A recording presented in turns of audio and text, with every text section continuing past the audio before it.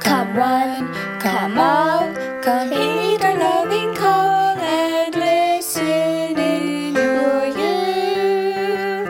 Come one, come all, you're needed big or small to learn the tales of truth. For we are in a battle, and join as warriors of light.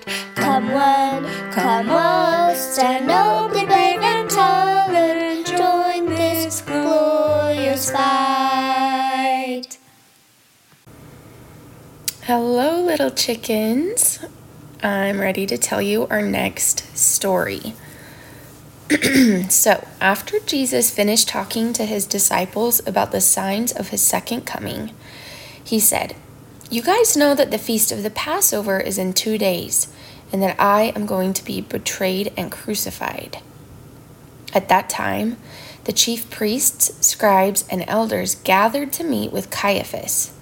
If you can remember, Caiaphas was the high priest in the temple, and they all gathered together to scheme and secretly plan how they could take Jesus without upsetting the people so that they could kill him.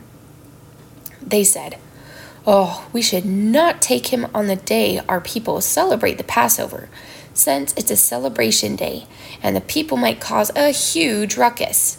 So they had to come up with another plan. Well, guess what happened? One of Jesus' very own 12 apostles decided to betray him. Do you remember hearing about Judas Iscariot, the apostle in charge of taking care of the group's money? Well, he started to feel the same way that some of Jesus' listeners did. He began to be really bothered by some of Christ's teachings. Some of Christ's words upset Judas, and he let those negative feelings live in his heart and grow for a while. Since Judas didn't try to keep his heart soft and loving, he chose to go to the priests and he said, "I will tell you guys where you can capture Jesus, but only if you promise to give me something in return. So, what do you have to offer me?" And the chief priests said, "Oh, we will give you 30 pieces of silver." At that time, 30 pieces of silver could buy you a slave. So Judas sold Jesus for the price of a slave. Can you believe it? After his meeting with the chief priests, Judas began looking for opportunities to betray Christ. Well, on the first day of the Feast of Unleavened Bread, Peter and John came to him and asked, "Where should we plan to eat the Passover feast?" And Jesus said, "Go into Jerusalem, and you'll find a man carrying a pitcher. Follow him, and when he gets to a certain man's house, tell that house owner, 'The master says that his time has come, and he wants to eat the Passover at your house with his disciples.'" Christ's disciples did as they were told, and they went to prepare the Passover meal for all of the other apostles. When dinner time came, Christ traveled there with his 12 apostles to feast with them. Before they ate, Jesus took off his outer garments and tied up the cloth that was hanging around his waist so that it wouldn't be in the way while he worked. And he grabbed a towel and poured water into a bowl and started to wash his disciples' feet and to dry them off with the towel on his lap. When it was Simon Peter's turn, Simon said, "Lord, are you seriously about to wash my feet?" And Jesus said, "Yes, you can't really understand what I'm doing for you right now, but you will soon." And Peter said, "Lord, I will never let you wash my feet. That is a job for the lowest of all servants. And you are not a servant. You are my Lord and my King." And Jesus lovingly said to him, "Peter, if you don't let me wash your feet, the dirtiest part of your body right now, then you will not be able to live with me in God's kingdom." This surprised Peter. So he said, "Oh Lord, then don't just wash my feet. Please wash my hands and my head." And Jesus said, "Whoever I wash only needs their feet washed right now. That makes you clean everywhere. All of you disciples are clean right now, except for one." And he explained who this one person was in a moment. But before that, he put his clothes back together and sat down again to eat their Passover feast. Do you understand why Jesus washed his disciples' feet? He asked his apostles, "Do you understand what I have done to you? You guys all call me your master and your Lord, and you speak correctly because I am your master and your Lord. So if I, someone whom you respect as a master and Lord, have chosen to wash your feet, then you should also wash one another's feet. I've just given you an example of what it means to be a great and loving master. If you want to be a great master like me, then you should do as I have done. You must try to remember that the servant isn't greater than his master, just like I'm not greater than Heavenly Father. If you can remember these things and live your life according to my example, then you will live happily. It is important to humble yourself and to serve others." And as they all ate, Jesus said, "Listen carefully to me, my friends. One of you is going to betray me." And all the disciples, except for Judas, of course, became incredibly sad, and they asked Christ, "Lord, am I the one who's going to betray you? Am I the one?" After a moment, Peter beckoned to John, who was leaning very close to Jesus. And Peter said, "Ask Christ who exactly is going to betray him." So John said, "Lord, who is it?" Before I tell you what Jesus said, I want to teach you about a tradition that the Jews had in those days. It was an act of kindness and respect for whoever was hosting a meal to dip a little piece of bread called sop into a bowl that had broth and meat in it, and the host would give it to an honored guest to eat. Well, during this Passover feast, Jesus was acting as the host, and Jesus said, "Whoever I give this sop to is the one who will betray me. I have to leave this world in the way that has been prophesied about me, which means to die. But even so, terrible misery will come to the one who chooses to betray me. It would have been better if that man had never been born." At that moment, Judas then asked Christ, "Oh Lord, is it I? Am I the one?" And Christ said, "Yep, you've said so." And he gave Judas the sop. Perhaps Jesus was trying to give Judas one last chance to change and soften his heart and not betray Christ.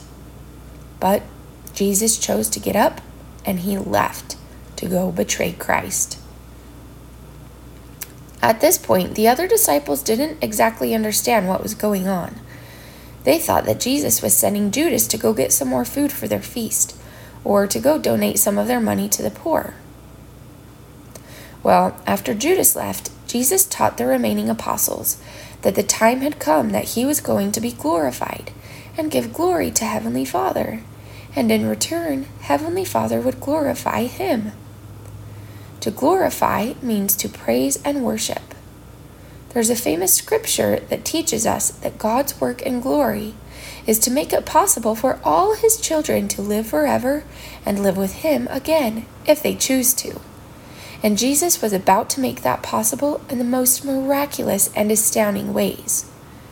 We'll talk about what he did to make it possible in a little bit, but for now, we'll turn back to what happened at the Feast of the Passover. Jesus turned to his remaining 11 apostles, and he said, "I am going to give you a new commandment, and it is that you should love everyone around you just as I have loved you. By this behavior, everyone around you will know that you are one of my disciples."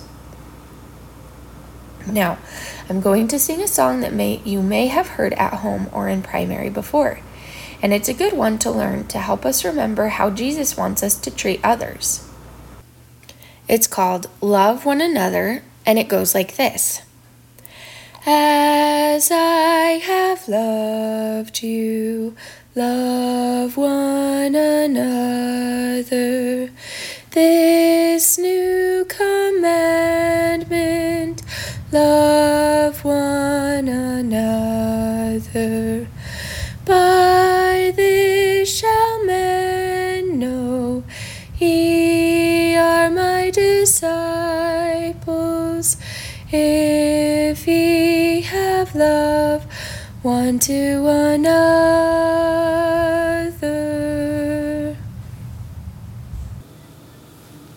Well, as they were eating the Passover feast, remembering the time that God mercifully let his spirit of death pass over the Israelites, who had lamb's blood brushed over their doorways, Christ took some bread and he broke it up into tiny pieces for everyone there to eat.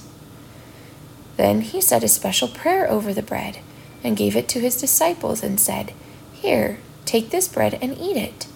This bread helps you remember my body, which I will give as payment for your sins. I am giving you a commandment that you must do and say everything that you hear and see me do, and bear your testimony of me throughout your entire life." After everyone had eaten the bread, Christ took a cup full of wine and said a special prayer over that too, and then he passed the cup around to each of his 11 disciples that were still there, and he said, "Everyone take a drink. This drink represents my blood. You must remember that I will bleed while I die, so that those who believe in me and make covenants with Heavenly Father will have their sins remitted." To have your sins remitted means that your sins will be taken away if you believe in Christ. Can you think of a time when you eat bread and drink water and try to remember Jesus? Yep, this sacrament each Sunday. Members of Christ's church on earth today still keep his commandment to his apostles by taking the sacrament each week. We don't drink wine like they did back then, but we eat bread to remember Christ's body, and we drink water to remember Christ's blood, and that he willingly gave up his blood and body as a way to pay for our sins, so that we can honestly live with Heavenly Father again someday if we have faith in his Son. Well, after Christ and his apostles sang a special hymn, they went out to the Mount of Olives, which is also called the Garden of Gethsemane. On their way, Jesus said, "You will all be upset with me because of what happens tonight. It's written in the scripture, 'I will smite the shepherd, and the sheep of the flock will be scattered all abroad.' This means that after I have been hurt, most of you will all run away and choose not to be with me. But just wait. After I have been resurrected, I will see you all again in Galilee." Christ's words did indeed upset Peter, and he said, "No way! Even though everyone else might run away because of what happens tonight, I will never leave you." Christ turned to Peter and said, "Tonight, sometime before the rooster crows, you will deny that you have ever known me 3 whole times." And Peter said, "No, Christ, I would go to prison with you. I would die with you. I will never deny that I know you." And all of the other apostles said the same thing. Well, in a few stories, we'll find out what happened to Jesus in the Garden of Gethsemane. For our next story, I'm going to talk about some more teachings that Jesus taught his disciples on their walk to the Garden of Gethsemane. That's all for today. Until next time, have a wonderful life. Goodbye.